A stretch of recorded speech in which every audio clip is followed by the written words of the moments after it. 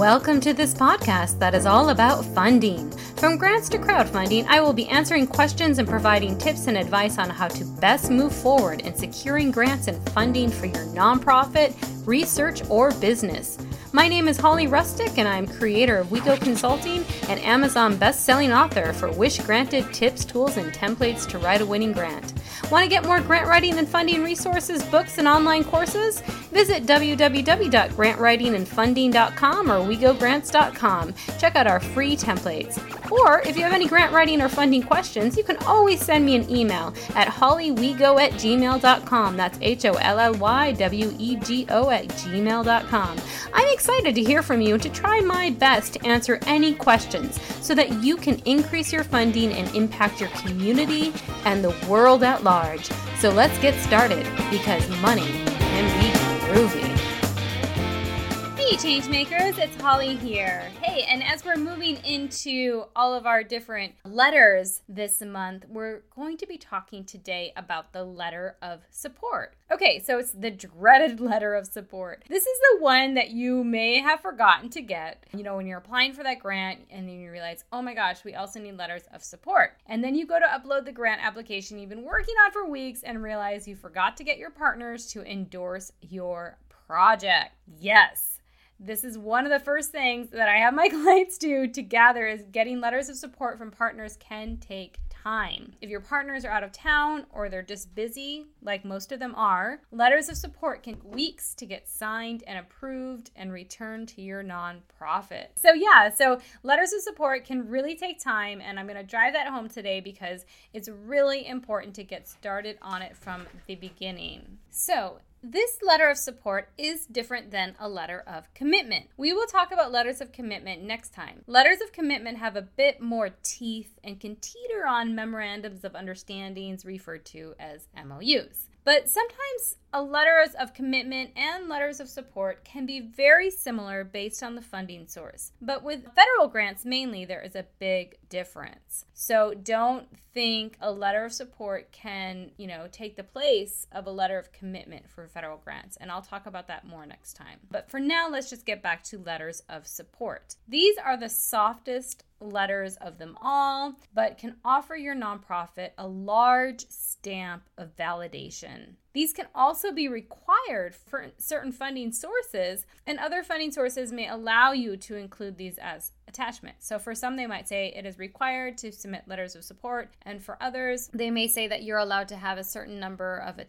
page numbers of attachments, or that you can just go ahead and include it as attachments. So these should not be included with letters of intent or letters of inquiry, and we've talked about those in the previous two podcasts, so if you want to go check that out, please do. But they should not be included with the letters of support or letters of inquiry unless specifically requested by the funding source. So the letters of intent, letters of inquiry, those are usually sent in before the grant application, so you're not sending in letters of support at that time. You send letters of support with your grant application. Okay, so basically a letter of support is where your community says that they support your project that you are requesting the funding for. You can, and very often you will, write a template letter of support from your partner's point of view and send it over to them to put it on their letterhead and to sign. This is a very, very common practice. They will read your partner, so they'll read the letter of support, or they should, and make changes to some of the language.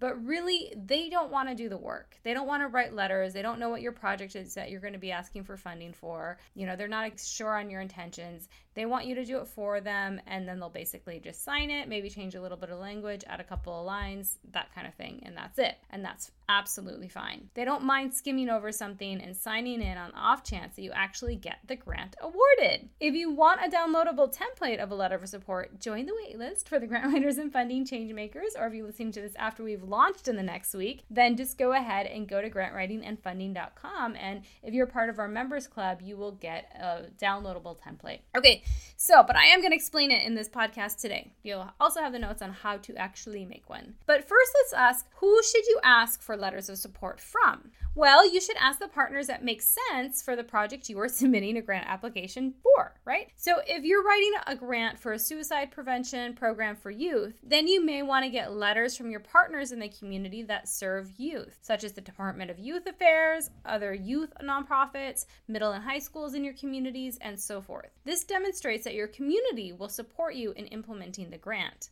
It does not state that they will get paid as a subcontractor or anything else. That is for your letter of commitment or your MOU that we will talk about next time. But it just says that they will support your project.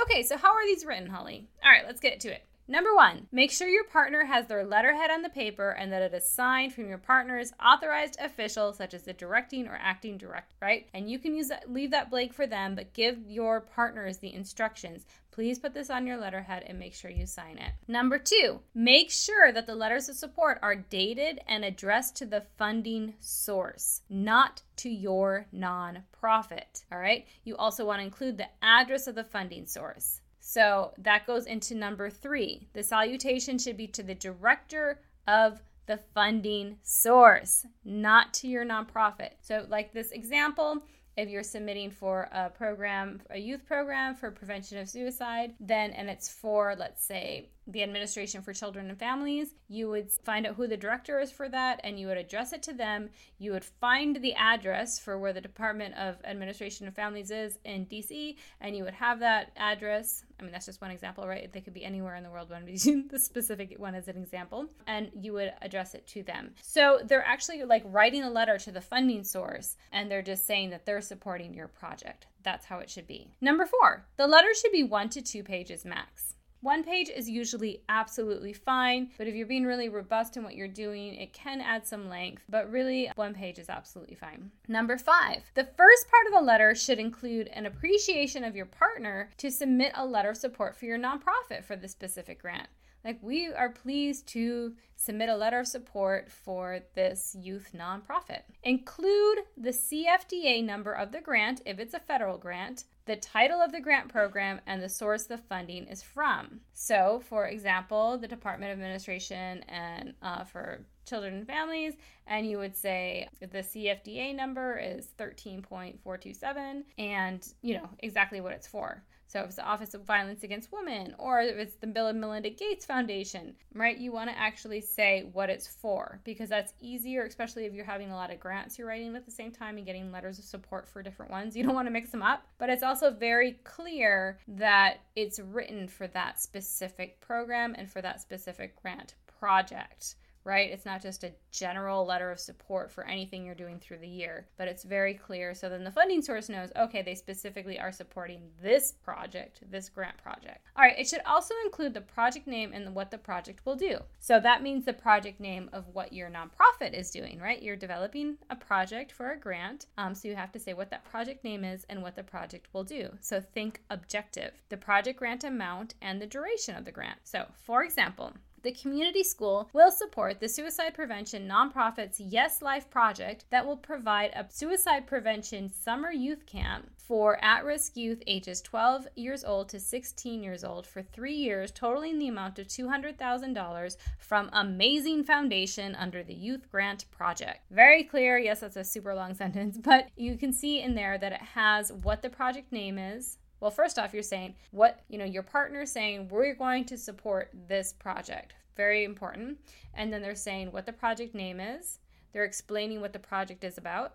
A suicide prevention summer camp for at-risk youth, ages 12 to 16 years old. They're saying the durations for 3 years. And then they're saying the amount, totaling the amount to $200,000 and who it's from, the Amazing Foundation, and under this specific grant project, the Youth Grant Project, right? So that's all in one sentence. Boom, it's done. It's very clear what it's for. All right, moving on to number 6.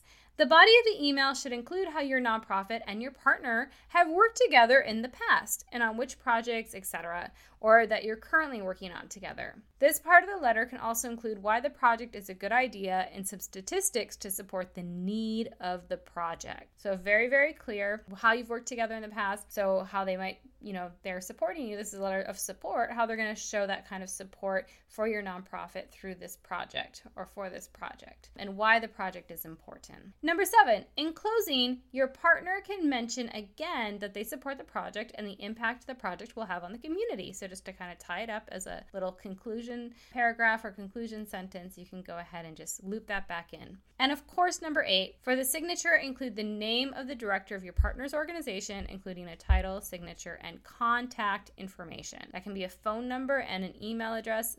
It can just be as simple as that. Okay, so that's it. All right, so let's go ahead. I'm just going to run through that one time real quick. So number 1 is make sure your partner has their letterhead on the paper and it's signed from the partner's authorized official. Number 2 is make sure that the letter of support is dated and addressed to the funding source, right, including the address. Number 3 is the salutation should be to the director of the funding source. Number 4, keep it short. It can be 1 page to 2 pages max.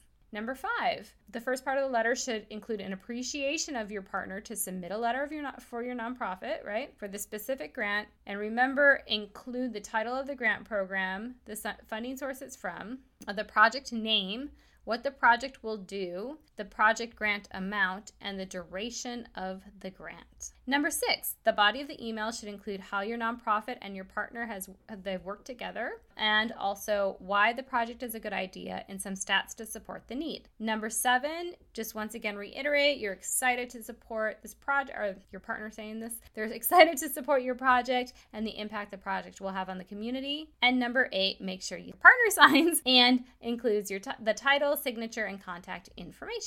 All right, this letter of support can provide a competitive advantage to other nonprofits who submit grants, but do not include letters of support or have weak partners. The trick is to draft this letter of support for your partners, remember I mentioned that, and ask them if they would be willing to sign it as soon as you decide to go after the grant. Do not just email it to them and expect an immediate response. In my years of grant writing, the most effective way is to personally call your contacts and explain to them the project and ask them over the phone or in person if they will provide a letter of support. Ask them if they would like a template, most likely they will, and they may even ask you, and then let them know you will email it over to them. If you don't hear back from them, then follow up with a call or text to let them know you emailed them the letter.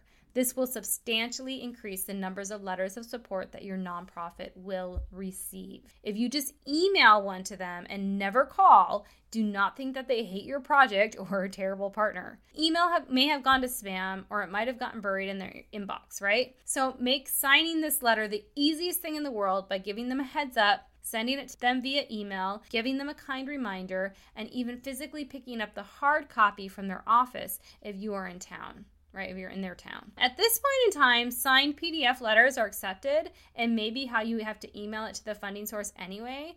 But if you can save your partner time from just even scanning the letter over, then do it. Everything to make it as easy as possible and as quick as possible. All right, guys, so that is it today for letters of support. Make sure you also select the best partners possible, right? Remember, just think, what is your grant going to do?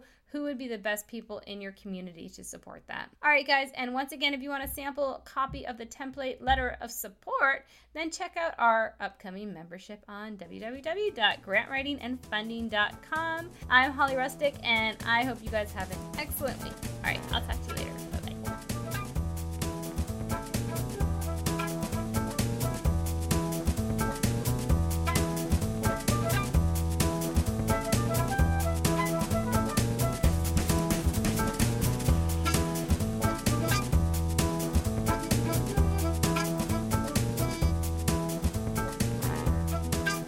Thank you for listening to today's show. As always, please feel free to send me an email if you have any grant writing or funding questions to hollywego@gmail.com. If you enjoy listening to the Grant Writing and Funding podcast, then I would love to ask you a favor. Please leave a review on iTunes or SoundCloud. Thanks again for listening, and go get funded.